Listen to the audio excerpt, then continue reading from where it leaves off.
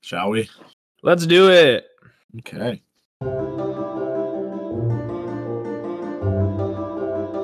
Welcome, my lords, to the Well-Earned Comforts Podcast. I'm Sam. And I'm Seth. Thank you for joining us on the Walls of Isengard as we explore the many works of Tolkien and discuss life. We're glad to have you as part of the fellowship, as there's no telling where we'll be swept off to. And we're jumping into another thrilling tale of Children of Hurin. But before then, like always, we're going to babble like Butterbur and check in with my brother Seth. What's going on, man? What are you guys up to over there in Michigan? Well, the weather's finally starting to get kind of nice. We're gonna go out and check out Dow Gardens again. We've been there a bunch of times. It's a beautiful, botanical garden, and there's a giant forest that you can walk around in and stuff. That's maintained by the city. So we're gonna go out and enjoy the sunshine today and do that.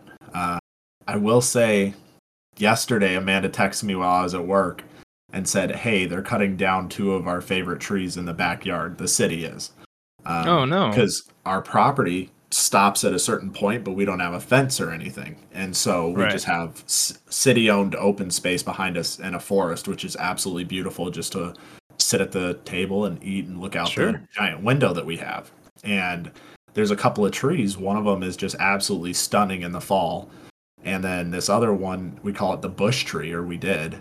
It's kind of ugly, honestly, but it's where all the cardinals and blue jays and rabbits and squirrels would it was like a whole community that would just come in and out of that tree bush. And so we loved it just to watch all the critters. And I told Amanda, I was like, man, I this feels like Tolkien in my soul with his hatred of industry towards, at the detriment of nature, I should say, how there's so many themes in his books of trees getting cut down that he loves.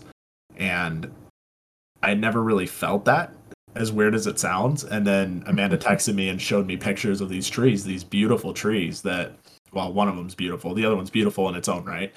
But they're just getting cut down. And I don't know if they're diseased or why the city decided to take those two out. But I was like, man, I feel like Tolkien right now. I am so sad about it. And I got home and Amanda had the curtains closed and I was like, honey, it's still sunny outside. We should open up the blinds. She goes, I don't want to look outside right now. Aww. So it affected her too. And I know it sounds silly because they're trees, but it's like those two trees have been a part of since we moved here. So much of our time has been spent looking out at those beautiful trees and now they're just gone. Sure. So it's weird, but interesting. Yeah, just keep an eye out. Make sure that they aren't making any Uruk-hai armies with the fuel of those trees or anything like that. I might have to go back into the middle of the forest and make sure there isn't a giant circle cut down and tower built and a cricket stadium full of people chanting. Oh boy. Dang, that sucks. Yeah, it was just a kind of a weird day yesterday with that. But what about you guys? I know you've had quite a bit going on. Yeah, I mean, it's been a lot. I mean, I mentioned last podcast, which I guess was 2 weeks ago, there was just a lot of stress with dealing with the foster son and with Ariel being pregnant and everything. It came down to, hey, I need to protect my family. And some of the things that he was doing didn't feel like we could keep him and still be, feel comfortable and safe in our own home. So we decided to put in our 2-week notice. And so he's left now and not entirely sure where he went. I know where he went initially, but I know it was just temporary. And so I've been trying to text him and just, say, hey, I'm praying for you, man. I'm caring about you. Let me know what's going on. And he's not responding. I don't know if they took his phone or if he's just like, screw you, I don't want to hear from you, which would be totally understandable. Totally fine. He told me that a couple times as we were, having that conversation before he left. And so it's been pretty heavy. I think there's been a lot of relief. It's weird. It's heavy emotionally, but also relief in a lot of ways. Just the comfortability of your home is back and, we can kind of back on our own schedule and walk around the house and not feel awkward about anything. And, but yeah, it's hard. I put a lot of love and care into him and I hope he sees that. I hope he knows that. And so leaving him was really difficult for me, but at the same time, it was like, I know for sure this is what I have to do for Ariel and for our soon to be little boy, our little son here that we're going to have in just a few months now. And so Yeah, it's a kind of a heavy past couple weeks, but I feel good about it, and I feel like God's been in it. I felt like I was letting him down in a weird way. I was feeling that guilt and shame of like I felt like God called us to bring him into the home, and then having to kick him out is the word he kept using. um, it felt like I was failing, like I was letting him down, letting God down, and God's really met me in my mess and like, hey, you did great with him. He was with you for 4 months, over 4 months, a little bit, and you were his fifth home in 8 months. So you doubled the last 4 homes of how long he stayed with you, and I just got to believe that something good happened through his time at church and his time with us, just being in the Word and being around prayer and being around Christ-centered living. So continuing to pray for him and all that might happen with him, but definitely some relief here in our home, and Ariel's joy levels are bouncing back, which is really good because she was in a really pretty dark place there for a while. I think just the normal hormones of pregnancy on top of dealing with a 15-year-old foster son with his own issues and trying to juggle everything. And she felt like her entire pregnancy so far has been centered around somebody else. And she pretty much told me like I know you're just trying to care for him, but at the same time I feel like you're not even there for me at all. And that was when I was like, okay, yeah, I need to protect you. I need to be there for you. And so yeah, it's been a lot, and it's tough to talk about it again. Once you stop talking about it for a couple of days, it feels easier, but bring it up again, it's like, oh yeah, that was really, really hard. But beyond that, Ariel's currently at a baby shower right now with a bunch of my coworkers and friends from church and stuff. So, she was getting all dolled up to go out there, and I'm excited to see what she comes back with. We've got a lot of stuff from our baby registry that's been showing up at the door, which is always fun. And we put the wallpaper up in the nursery. I don't know if you saw that picture, but it's pretty cool. It looks good. Pretty cool. Yeah. Yeah. It took us like 4 hours, but it looks pretty good. So yeah, we're just now, coming to the end of the semester with work for both of us, and then just gearing up for what does it look like to bring a child into this world. Baron was kicking pretty good yesterday. We were watching the show and Ariel like paused it and she's like, Sam, she grabbed my hand and like slapped it on her stomach. I was like, what are you doing? Oh, that is so cool. He was just like bouncing around. I don't know if he was like having a dance party in there or something, but he was going crazy. And it's just, I mean, that's the best feeling in the world. So super, super cool. Yeah, that's good. I know I mentioned this to you, but that letter that you wrote him, I don't know if you typed it out and handed it to him or texted it, but I'm hoping he holds on to that letter because, down the road in a few years when he's a little more mature, hopefully he's able to look back at that and reflect on it and the things you said. And like I mentioned before, there's certain times in a man's life where you have to do the hard thing that you really don't want to do, that is best for not only you, but for everybody around you. Yeah. And even if it's not necessarily the best thing for the foster son, it's what you have to do to protect Ariel and your son coming in. And so I'm proud of you for doing that, regardless of how hard it is. I'm hoping that, like you said, God can use this time that he had with you guys, and maybe it'll, be a foundation for him to start building off of. But yeah, I certainly hope so. It's hard stuff, but I'm proud of you, and I'm excited for Ariel, and just, watching Amanda go through this just last year. You can see the toll that it takes on the women to be pregnant, especially for the first time when they don't know what to expect. Mm-hmm. And I'm sure it'll be nice to have her, or have your focus solely back on her. I'm sure she really appreciates that. I appreciate you, man. You've been, you and Amanda both have been really awesome in supporting us through like pregnancy and then trying to get pregnant, and also through just having this foster son. I mean, it sucks how far away we are, but I mean, I've felt like you've been super intentional and reaching out to me and caring for me. So appreciate you, man. Good. Of course. Wouldn't have it any other way. All right. Enough of the sappy. Let's jump into some riddles in the dark. Come on now. We're men. That's what we do here. This is a part of the quotes. That's what we do here. Yes. This is part of the podcast where we find a couple sentences in our trilogy book of Lord of the Rings and see if the other person can guess who's talking, what the context is, and what's going on. So I will go first. Well, that's a warning to us all. It is as well you used a stick and not your hand. Oh, come on. Come on. I know the context. Who's speaking? I want to say it's Frodo speaking to Pippin, maybe. It's when they smack Bilbo's trolls. Right? Yeah. Wow, that was really good. Is that I'm who's very talking impressed. though? Is it Frodo to Pippin? No. Okay. Neither one, actually. Really? Okay. Is it Aragorn to Sam? I don't remember. It is Merry to Strider. Oh, that's right, because Aragorn goes up and whacks it with the stick to prove to him that they're not alive. That's right. Yes. Okay. I was like, I don't know who says it, but I know, like, I'm picturing it in my head. So which book is that? Well, technically, it's, I guess, book 1. That's still just the Fellowship. I have no idea what that chapter would be called. No idea. Flight to the Ford. It is Flight to the Ford. Okay. Yep. I was gonna say it's after Weathertop, but I don't know. Yes. The chapter name. After he was stabbed.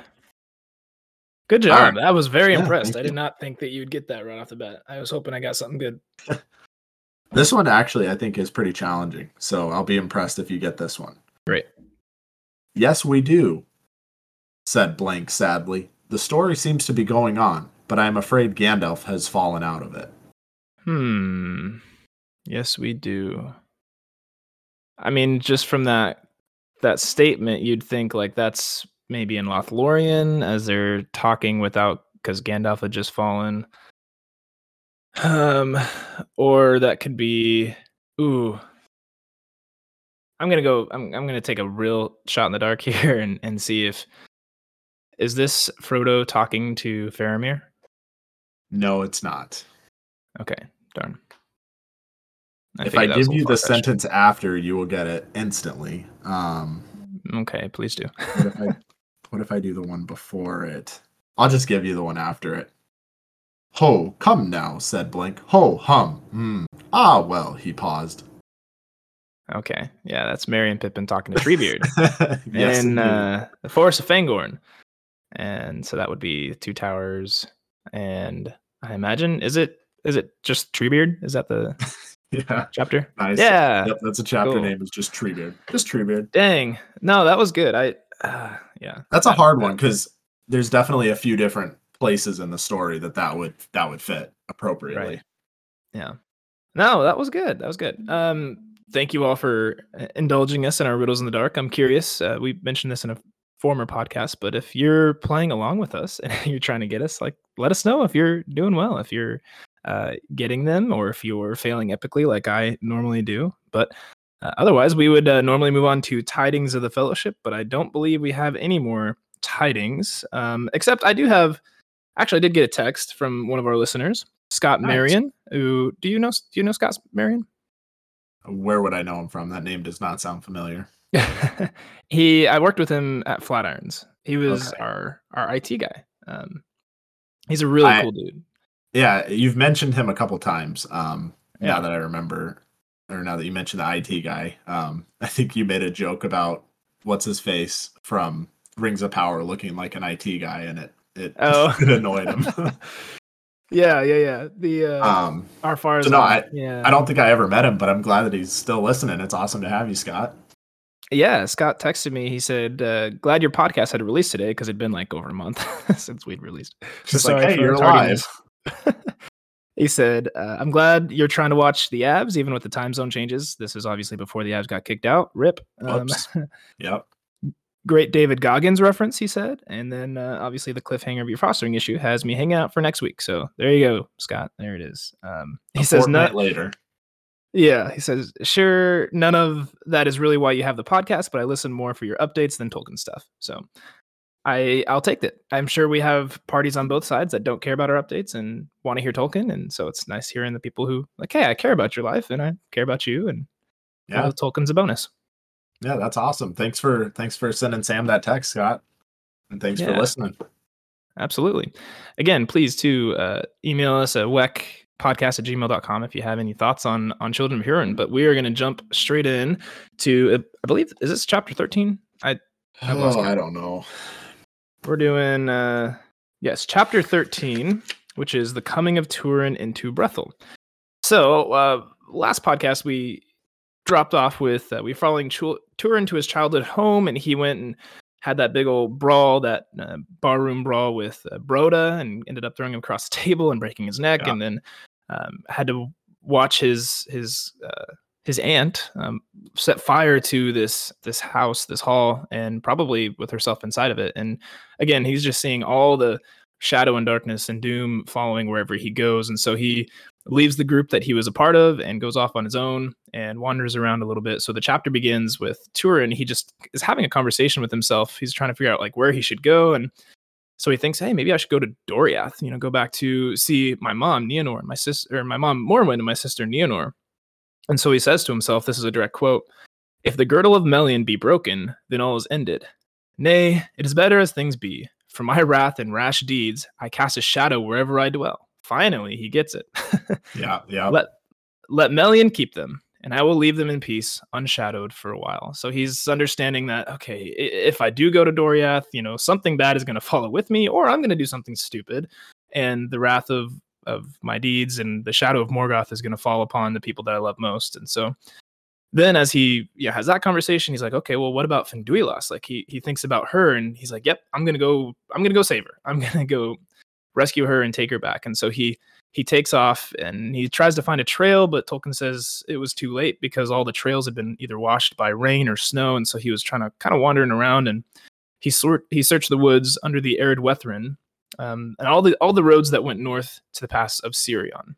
And so again, we don't know how far the mileage here or the leagues or however he traveled, but again, it looks like he ran for a good long distance before finally coming to Brethil. Yeah, and poor Turin. I mean, he finally has that moment of self-reflection, like maybe I should just stay away from people I love, because every time I try to get in contact with them, something goes bad. So after searching for Finduilas along the lines here, he decides to go into the forest of Brethil, which is just kind of, I guess, northwest of Doriath. It's south of the arid Wethrin. Like I said, get a map. It's super helpful, but it's this forest that we talked about. The men of Brethil actually went and helped fight in the Nir Naiath Arnoediad at the beginning of the book, the Battle of Unnumbered Tears. So the only people that are really left in this forest, and it used to be the House of Haleth, one of the three houses of the Edain, and it's kind of just the remnants. So there's really not a huge group of people. They're very scattered for the most part, but there are little groups, but it's nothing like it used to be. And so as he comes into the forest of Brethil, he starts hearing the sound of a fight, and he's Turin. He wants to take any fight he can.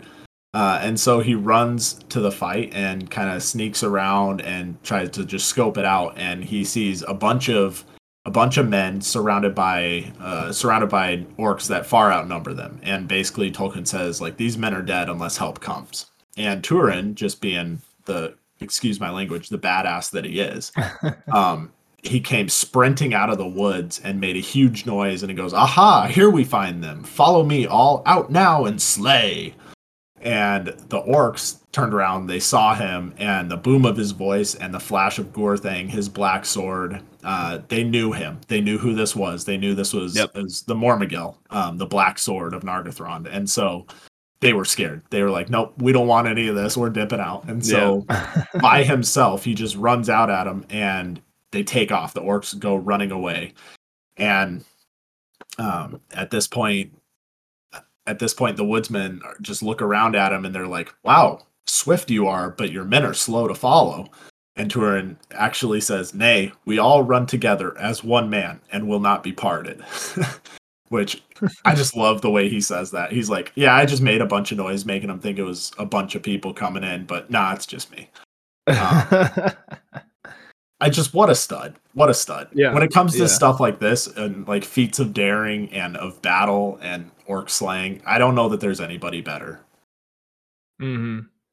So the woodsmen join Turin, and they actually go down and they hunt the orcs down the river. And when the hunt was over, the woodsmen, one of the one that was kind of leading this little company, his name is Dorlas, and he's actually a pretty prominent character going forward throughout the rest of this book. But he spoke to Turin and he said, "Thanks for saving us." And he was like, "Man, your valor is incredible. What's your name?" And here, yet again, we see Turin change his name. He doesn't say, "Hey, I'm Turin, son of Hurin." Instead of just accepting who he is, he again tries to change his name. Yep. And this time, he actually says, "I am wild man of the woods, and orc slaying is my trade." So he doesn't even give an actual name this time. It's just, "I'm running from my doom. I'm gonna say I am a wild man of the woods." Yeah, very creative, man. Come on. I know, right? How many names is this now? What are we at?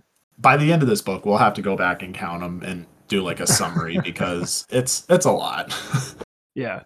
So Dorlas, obviously, he's like, well, this guy could obviously help us out, so let's get him to come stay with us. Let's take him back to camp. And Turin actually declines. He says that he still has an errand, and that errand is to find Finduilas.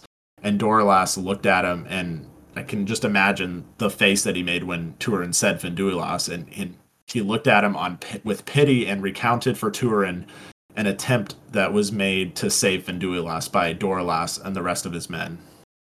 He basically describes that there are a bunch of orcs that were going very slowly and up the river, and they were going slowly because of all the prisoners from the sack of Nargothrond. And Dorlas and his men went down and tried to rescue the prisoners. And unfortunately, as Dorlas explains, he says, "But alas, as soon as they were assailed, the foul orcs slew first the women among their captives, and the daughter of Orodreth they fastened to a tree with a spear." Man. So instead of letting any of the captives go free, the orcs, they knew they were doomed. So they just slew the captives, the women first. They fastened Finduilas to a tree, and then they died. So, yeah, it just makes you think how many close people to Turin died. And at this point in the story, it's been every single one. Yeah. Pretty much, except for like Thingol and Melian. I mean, another thing that we're going to have to go back and count is how many close people did Turin lose by the end of the story. Yeah. It's insane. Yeah. And also, remember at this point the words of Glaurung when he said to Turin at the gates of Nargothrond, he said, "And if you tarry for Finduilas, then never shall you see Morwen and Neonor again, and they will curse you." So those words must just be ringing in his head because Turin now knows that Glaurung had lied to him. He now knows that he was under the dragon spell, and if he would have gone for Finduilas first, he might have been able to rescue her. So that curse of Morgoth and even of just Glaurung working, or Morgoth working through Glaurung, it's just got to be ringing in his head. Yeah. What a mess. It's such a mess. And Turin didn't want to believe Dorlas because he's like, there's no way. And Dorlas says, "Well, we know this because she spoke before she died." And he said, "When they ran up to her, she looked upon us as though seeking one whom she had expected." Think about that. She looked upon us as though seeking one whom she expected. So Finduilas is nailed to a tree. She thought he was coming. Gosh. And said, "Mormagil, tell the Mormagil Finduilas is here." And Dorlas goes on to explain, then she died, and that was about a month ago. And Turin said, "All right, you have to take me to where she was buried, and I need to see this for myself." Yeah, and when they got there, Turin just looked upon the mound in which she was buried and just laid down, and Tolkien says just appeared lifeless. And so at this point, like it clicked for the men. Again, they're just thinking this is some valorous, wild man. But it clicked for them at that time that this was, in fact, Mormagil. This was the person that Finduilas was expecting. And man, they recounted like all the deeds of the Mormagil, and they thought, man, this is a guy who is strong. He is brave. Like, we could really use him. Like, we can't just let him die here, because that's what it looks like is about to happen. Like, Turin just kind of fell faint and, just in this weird stupor-like state. And And so they're like, okay, we're gonna take him back home. We're gonna take him back to Brandir, who is the son of Handir, who was the lord of the land of Brethel at the time. He died a couple chapters back, so it's his son is now in control. And so they pick him up in this like stupor type state, and actually Tolkien says like with a lot of strain it took them to carry him, because this guy's just jacked again. Like it's just like, jacked. It's carrying bricks. Yeah, they're struggling to take him out there. But again, I wonder like what kind of consciousness is Turin in here? Like how I don't understand. I mean, I've never lost so many people close to me, but is he just like giving up on life? I mean, we've seen this over and over in Tolkien's world where people just kind of give up their spirit and they die. Like, is that kind of what's happening here, or what do you think is going on? I'm not too sure. I think it's a swoon-like state, kind of not much different than when he found out that he killed Beleg. And I know after he killed Beleg, he was able to walk, but he didn't speak. He was just kind of hunched over and just followed. He didn't speak or anything. This time he's like laying dead basically. So it's maybe even that to an extreme. Like I don't really know. Well, either way, he's being borne away by the woodsmen, and they're taking him to Brandir, again, the son of the late Handir. And when they got to him, Brandir looked on Turin's face and he cried aloud. He said, "O cruel men of Haleth, why did you not hold back death from this man? With great labor, you have brought back the bane of our people." He's pretty much saying like he knows who this person is. He knows he might have some knowledge of the curse of Morgoth. Like everywhere this person goes, shadow and death follow. And he's like, why didn't you just let him die? It would have been better for everybody, even Turin, if you would have just let him die out there in the woods.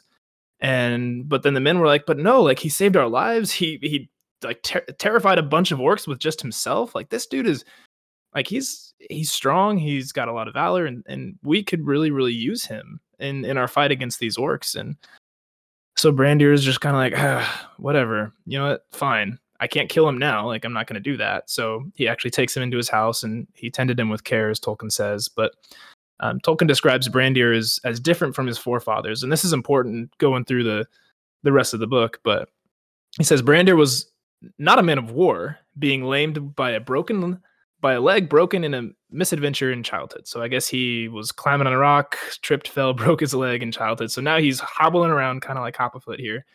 And he was moreover gentle in mood, loving wood rather than metal, and knowledge of things that grow in the earth rather than lore. So he's a kind of a tender man, a gentle man. He doesn't care for war, and he doesn't care for, industry like you mentioned earlier. He loves things that grow, and you can imagine like he knows what's going to happen if they bring Turin in to start living and thriving in their community, as he's going to take up the sword and start fighting again. So these differences are very important later on, but I'm sure you can guess why. Yeah, exactly. And as Sam was saying, Turin is, we know what he's going to do when he finally comes to. And I'm sure that being of more soft mood, Brandir is just kind of like, yeah, I can see with the foresight, like how this is going to end up in one way or another. So he's reluctant to take him on, but he still does out of, the kindness of his heart, but also out of like, we need to protect this guy, and he can in turn protect us. So then, as Tolkien puts it, at last Turin shook off the darkness. And so he awoke with the courage of the House of Hador, and then had a aha moment. And so he thinks to himself and he says, "All my deeds in the past days were dark and full of evil. But a new day has come. Here I will stay at peace, and I will renounce name and kin. So I will put my shadow behind me, or at least not lay it on those that I love." So Turin is doing exactly what he's done in the past in changing his name, but this time he's taking it a step further. He's renouncing his name and his kin. He's renounced name in the past, but he hasn't renounced his kin. And this time he's also not just doing it for selfish reasons. So it's almost like that emotional intelligence is starting to develop a little bit. He wants to do it. At least he's not going to lay his shadow on those that he loves. And Sam made a note in here. He's like, who's left for him to love? Like, he doesn't have anybody except Morwen and Nienor, but he's renouncing them. And so it's like, it made me think, and I was like, well, maybe the elves of Doria, Thingol, Melian, maybe Beleg, or not Beleg, I'm sorry, Mablung. Mablung, yeah. Yeah, everybody close to him, he's lost. And so at this point, Turin decides to take yet another name. So this is 2 name changes. Instead of Wild Man of the Woods, he now decides to take the name Turambar, which in the High Elven means Master of Doom. So now he's getting a little arrogant again. He's trying to master his own doom, the doom that Morgoth has laid upon him. And so he understands that doom is all about him, but he's going to try to master it. It's like, all right, buddy, good luck. Yeah. It hasn't worked in the past. It has not. And this little phrase was interesting to me, just kind of a fun tie-in. Tolkien says in the High Elven, the name means Master of Doom. And the High Elven, that is Tolkien's way of saying the language Quenya, which Quenya was spoken by the elves, the Noldorian elves that lived in Aman with the Valar. And so the High Elven language was actually outlawed in Doriath by Thingol when the Noldor came back to Middle-earth.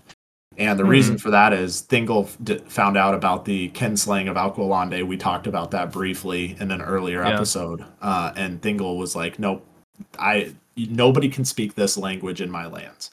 And so it just shows what's that? You can't associate with it. Yeah. Yeah, exactly. And so it just shows the depth and understanding that Turin has, because he would have grown up not speaking that language.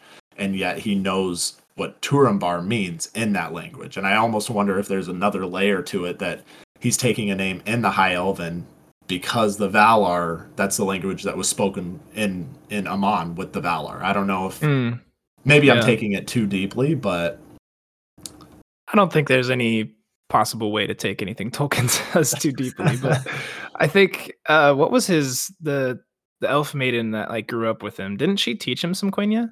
I thought. Oh, she might have. I know Sindarin for sure at this point. Yeah. Yeah, they spoke Sindarin and Doriath, and so I don't know. So maybe that's what I thought. Maybe she taught her some Quenya too. But you might be right. I might have to go back and look at that. But yeah, either way, it's like, it's interesting to me that he takes a name in the High Elven as opposed to Sindarin, which is what they would have been speaking normally. So anyways, he dwelt with the woodsmen, as we've seen before, and they grew to love him. Everybody that's around Turin grows to love him, even with all his faults. And he tried to let go of his past and his old name, but he just couldn't shake his temper, his anger, his pride, and just everything about him is geared towards hating Morgoth. And so he still would go out with the men, and he would hunt orcs, and kind of still, like Dorlas and that group of guys, he would still go out and help them in their attempt to fend off the orcs. And so, similarly to Orodreth, if you remember when Turin arrived in Nargothrond, Orodreth initially he wanted secrecy. He didn't want to go out to open battle, and Turin changed his mind. Brander is of the same mind. If you remember what Sam just said, he was more of, not weaker of mind, but more gentle of mind and gentle of mood. And he wanted to stay stealthy and just keep his people alive. He knew there was no chance of beating Morgoth, and so he's like, let's just keep our people alive in secrecy. And he basically confronted Turin and said, you need to be careful, or else what happened in Nargothrond will happen to Brethil. You think that would kind of click in Turin's head, but it only clicks so far as to have Turin put his sword away and not take out Gorthang. He's no longer the Mormugil. So he takes out a bow and a spear to do his fighting with. So he's still going to go fight, but instead of taking out Gorthang, he takes out a bow and a spear, which, is something, because if a messenger gets back to Morgoth that the person with the black sword is there, then Morgoth is going to pressure that area. But it's still pretty obvious where Turin is if just people flocking around him, all of a sudden the orcs are getting beat back. That's just how Turin works. And Morgoth's no idiot. Exactly. So Turin slayed orcs and wouldn't let them anywhere near the mound of where Finduilas laid, the Howden and Eleth. There you go. Howden Eleth, yes. Howden Eleth. And it was known that the orcs would not go there. So again, Turin is just this is a place that no orcs are touching, and I will defend it. And that's got to be a dead giveaway to Morgoth, right? Yeah, you'd think so. I mean, it's something that he realizes he was way too late in trying to save Vinduelas, but I don't know, maybe this is helping his conscience to just like, I'm going to protect where she lays, where her body is, even if I can't protect her anymore. Right. So at this point, Dorlas spoke to Turin, and even though his name was gone, the Black Sword he is still, and so that's just proved by his actions. And Dorlas kind of probes Turin by stating that there was rumor that the Black Sword was actually the son of Hurin, because he's like, all right, this isn't just a normal guy. Like he's a step ahead of everybody else. Like, what's going on? And so he's probing him, and by saying that to Turin, Turin actually responds. He says, "So I have heard, but publish it not, I beg of you." So yet again, Turin is running from his doom. He's trying to put, his past in the past and keep it there, which never is a good thing. And that's kind of where we leave off with Turin at this point in the story. Yeah, I mean, it's weird. He doesn't seem to have much of a direction at all. Like the last few chapters we've seen, he's just kind of bouncing from place to place. Like, okay, yeah, maybe I was going to go back to Morwen. Okay, she's gone. Okay, I was going to go back to Vinduelas. Okay, she's gone. Now I'm just going to like float pretty much. Like I know I want to keep killing orcs. Like I'll keep doing that. But other than that, he has no real purpose, it doesn't seem like right now at this point. So, but yeah, it's interesting. Like Tolkien, go ahead. Oh, I was just going to say he's very impulsive. Like he's always been impulsive, but every decision he's made in the last few chapters have just been super impulsive. And even the one to stay with this group of guys, he's just like, yeah, I guess I'll stay here. There's not much thought that goes into it aside from I'm trying to leave my past in the past. Exactly. Yeah. And as we see, that just doesn't work that way. So then Tolkien actually shifts from Turin, and we see Morwen and Nienor for the first time in 10 chapters, something like that. And so we are shifted back to Doriath, where Thingol and Melian are, and so Morwen and Nienor have been here for a little while now, as Turin found out from the last chapter. And so word of the fall of Nargothrond had reached the king Thingol, and he wanted to know what was going on. He wanted to know like what happened to the city. He wanted to know what's going on with Turin, because he assumed Turin was probably that Mormogil that was there. But he also heard of like this dragon that had also taken out Nargothrond. So he was like, I need to fight. I need to figure out what's going on here. I kind of want to figure out, is this going to be an issue we're going to have to deal with here pretty soon? But he also knew, like, gosh, Morwen probably knows that this Black Sword, this Mormogil, is Turin as well. And I don't want her to really know that he may be dead. But no, right. Morwen also heard the tidings, and in anguish, she told Thingol, like, I'm going to go find him. Like, I don't care if he's dead. If I find a dead body, I'm going to go out and find him. I'm done hiding. I'm done running away. I'm done not living life with my son. And so I'm going to go find him. And Thingol and Melian both counseled her not to. Like, we actually see Melian, she doesn't speak a whole lot, but she tells her, like, yeah, this is not a good idea, because you going out to find him is just what Morgoth wants. But Melian, Morwen has that same stubbornness that we see in Turin, and just really the people of Hurin. And she's like, even if it is, I don't care. Like, the fear of Morgoth is not going to keep me from the call of my kin, is kind of how she puts it. But obviously Morwen wouldn't be swayed. And so she said goodbye to Nienor. She went and said, hey, see you later. I'm going to go find your brother who you've never met. And she got up early the next morning, got on a horse, and she dipped out. So Thingol didn't stay her from leaving. He didn't want her to leave, but he didn't stay her from leaving. But he did send a group of, some of his hardiest men, with Mablung the elf, who we've mentioned many times before, in command of this company, to follow her in secret. So, kind of come in after her, make sure that she's safe. If she comes into any harm or danger or anything like that, they can jump in and help out. But they didn't want to necessarily interfere or even have her know that they were following. But also Thingol wanted to know what's going on with Nargothrond too. So it's kind of again, that double-edged trip for Mablung. Make sure that the Lady of Dorloman is safe, and make sure that you can figure out what's going on with Nargothrond and the dragon and everything else. And so Morwen traveled, as far as she knew, and then she came to the shores of Sirion, this river, and she was like, I don't know where to go. I can't cross this thing, and I don't know how to go around it. And so then Mablon kind of shows himself with his company, and he's like, "Hey, here we are. We'll help you come back to Doriath." And of course, she's like, "Oh, of course, you guys are following me. Like, what? Are you going to take me back?" And they're like, "Well, no, not necessarily. Like, we'd love to do that, but we're here to kind of help you." And she's like, "No, I'm not going anywhere. Like, I know you have ways of getting across this river, so show me how to get across this river." And so Mablon kind of, against his own will, reluctantly shows her where they keep the boats. And I think all this is happening kind of like at dusk, right? Pretty much at night, Mm-hmm.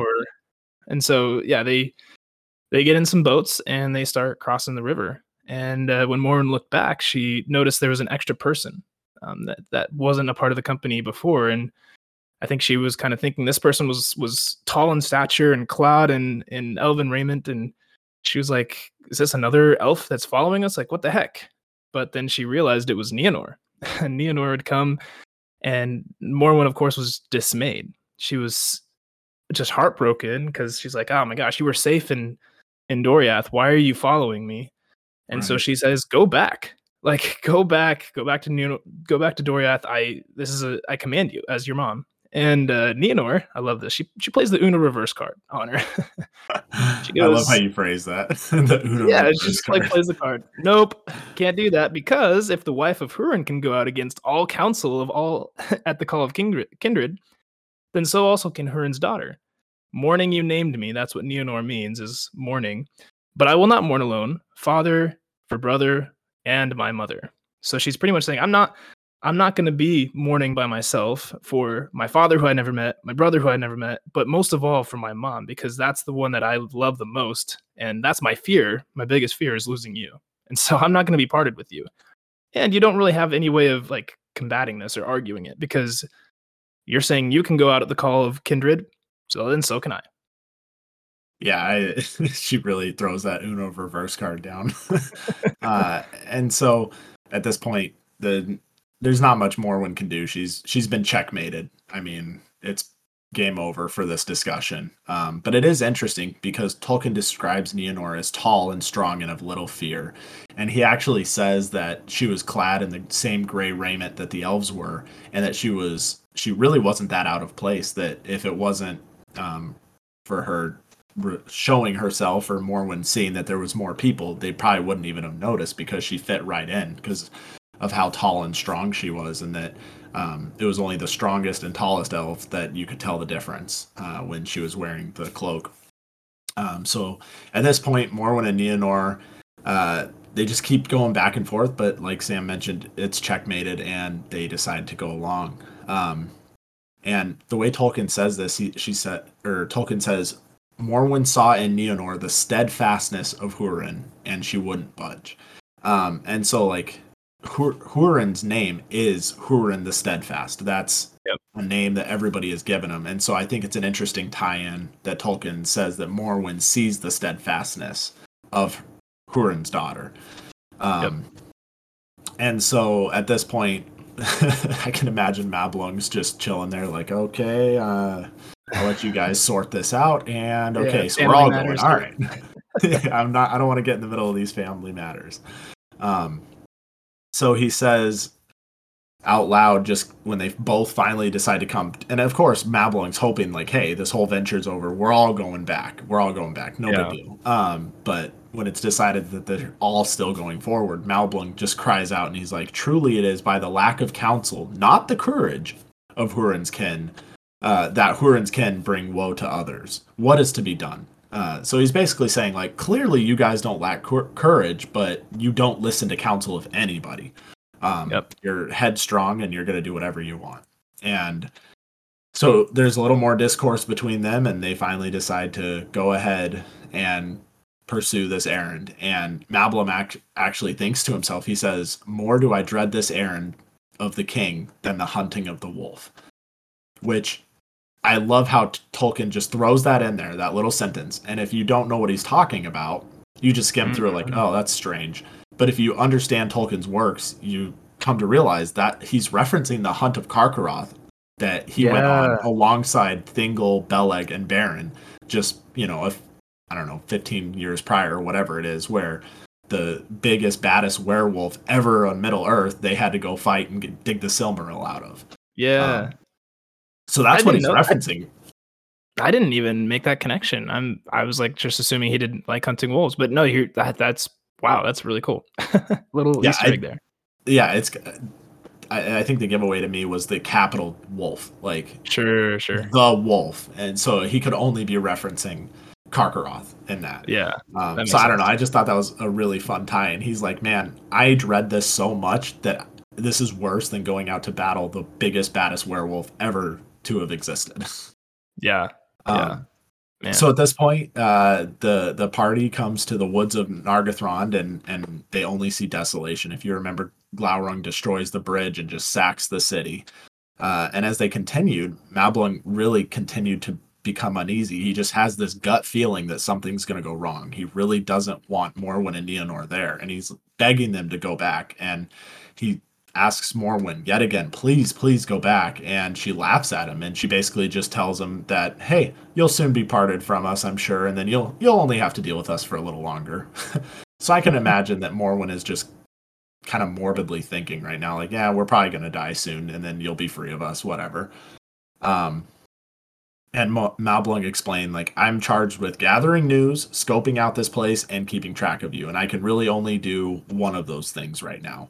And so he's like, if I'm still leading this company, then you're still going to listen to me. And so he tells Morwen that he's going to take them to what's called the Spy Hill, or Amon Ether, which is a giant mound that has a bunch of trees, and then the top is bare. So it's kind of like a lookout hill, hence the name Spy Hill. And it was actually created long ago by the founder of Nargothrond, Felagund. And from there, they would go to the top of it and decide what to do. And this kind of just triggered, like, the Fellowship of the Ring.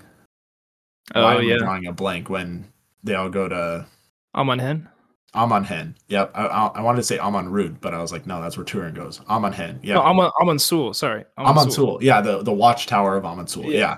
Yeah. So it's kind of, in my opinion, the same type of thing, which, as we know from Lord of the Rings, the actual story, that doesn't turn out too well either. So I'm sure you can kind of see where this is going. Yeah. But at this point, the company halted at the mound, and it's just on the other side of the river. So there's that giant river that separates the mound from where they're at and the city of Nargothrond. And Mablung decides, okay, I'm going to take a couple of my guys, and we're going to go down and do some scouting of my own. And he charges the rest of the men. There's 10 of them, 10 elves. And he says, you stay with them, and if anything goes wrong, at the first hint of something going wrong, you get them on horses, and you all flee back eastward toward Doriath. If just, like, even if you have a bad feeling, just run.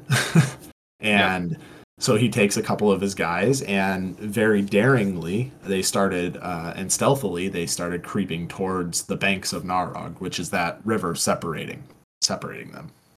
Yeah, and we actually will not be finishing this chapter because we just both decided there's a lot in this chapter that we want to spend a lot of time on, but that we just don't have the time to do today. But what happens next is what you might expect. If you remember, there is one rather large being still in Nargothrond, and that is the father of dragons, Glaurung. And Tolkien shifts paragraphs to Glaurung and says that he had long been aware of the spies, though few other eyes in Middle-earth would have discerned them. But the glance of his fell eyes was keener than that of eagles, which is insane. Think, we did that whole eagles episode. They can see through stuff. I never would have thought a dragon's eyes could be better than eagle's eyes. But anyway, his eyes were keener than that of eagles and outreached the far sight of the elves. And indeed, he knew also that some remained behind and sat upon the bare top of Amon Ether. So he is well aware of the band of elves. He is well aware of who is with the elves as well. And again, we're in the middle of this chapter and things are about to ramp up, but we're going to just pause, stop, and leave you on a cliffhanger. Kind of, sort of, literally. Yeah, actually, I didn't realize that, but yeah, well played. A hill hanger, a cliffhanger, yeah. A hill hanger, cliffhanger. Please bear with us for this next episode. You won't want to miss it. Or if you're reading ahead, go for it. Send us your thoughts as we prepare for this next episode. But it's pretty great stuff. And again, just shows there's a lot more at work here, even that goes far beyond just Hurin. But just the curse of Hurin has reached far indeed. Yeah, there's not much any of Hurin's kin can do to escape it. It seems, even though the story has been focused on Hurin for the majority of it, it's clear that Morwen and Nienor have not had the greatest lives either. And this next episode's gonna really throw a lot of you for a loop. I don't know if Sam's read ahead and understand or read through the chapter following. We'll finish up this chapter and then do the next chapter. And I don't know if Sam's read ahead into the next chapter yet, but I've not. There's a few twists and turns that are going to catch people off guard, I think. Yes, I think I know what happens just from hearing other podcasts, and I think, again, just knowing the overarching part of the story, I think this is where it gets a little weird. But yeah, we'll talk about it. Yeah, we'll get there. We'll get there. Yeah. So until then, you have to wait and send us aid instead. So Gondor is calling for aid. We're breaking into the halls of Mediseld, and we're shouting, "Gondor calls for aid. Will you, Rohan, answer?" If you enjoyed the podcast, please light a beacon of your own by sharing it with fellow friends and fans. And please don't forget to like, subscribe, and leave a review. We need some more reviews. I can't see them on Spotify if you are leaving reviews on Spotify, but I can see them on Apple Podcasts, so please leave us a review. Even if it's a 5-star review, just say, "Hey, great job," or if it's a 1-star review, say, "Hey, you suck." Whatever it is, we'll take it. But yeah, please leave a review, like, subscribe, all that good stuff. And please share your Tolkien story. We have, I think, like 60 plus people who listen to this on a regular basis just from the downloads and everything we've been seeing on our analytics there. So please, if you're one of those 60 people that haven't sent in a Tolkien story or any thoughts, we'd love to hear from you. You can send those in to wecpodcast@gmail.com. Or again, shoot us a text if you know us personally. But again, you know what to expect from next week. It's going to be wild. It's going to be crazy. And the dragon Glaurung will speak again. But until then, we thank you for joining us for some well-earned comforts. We bid you a very fond farewell.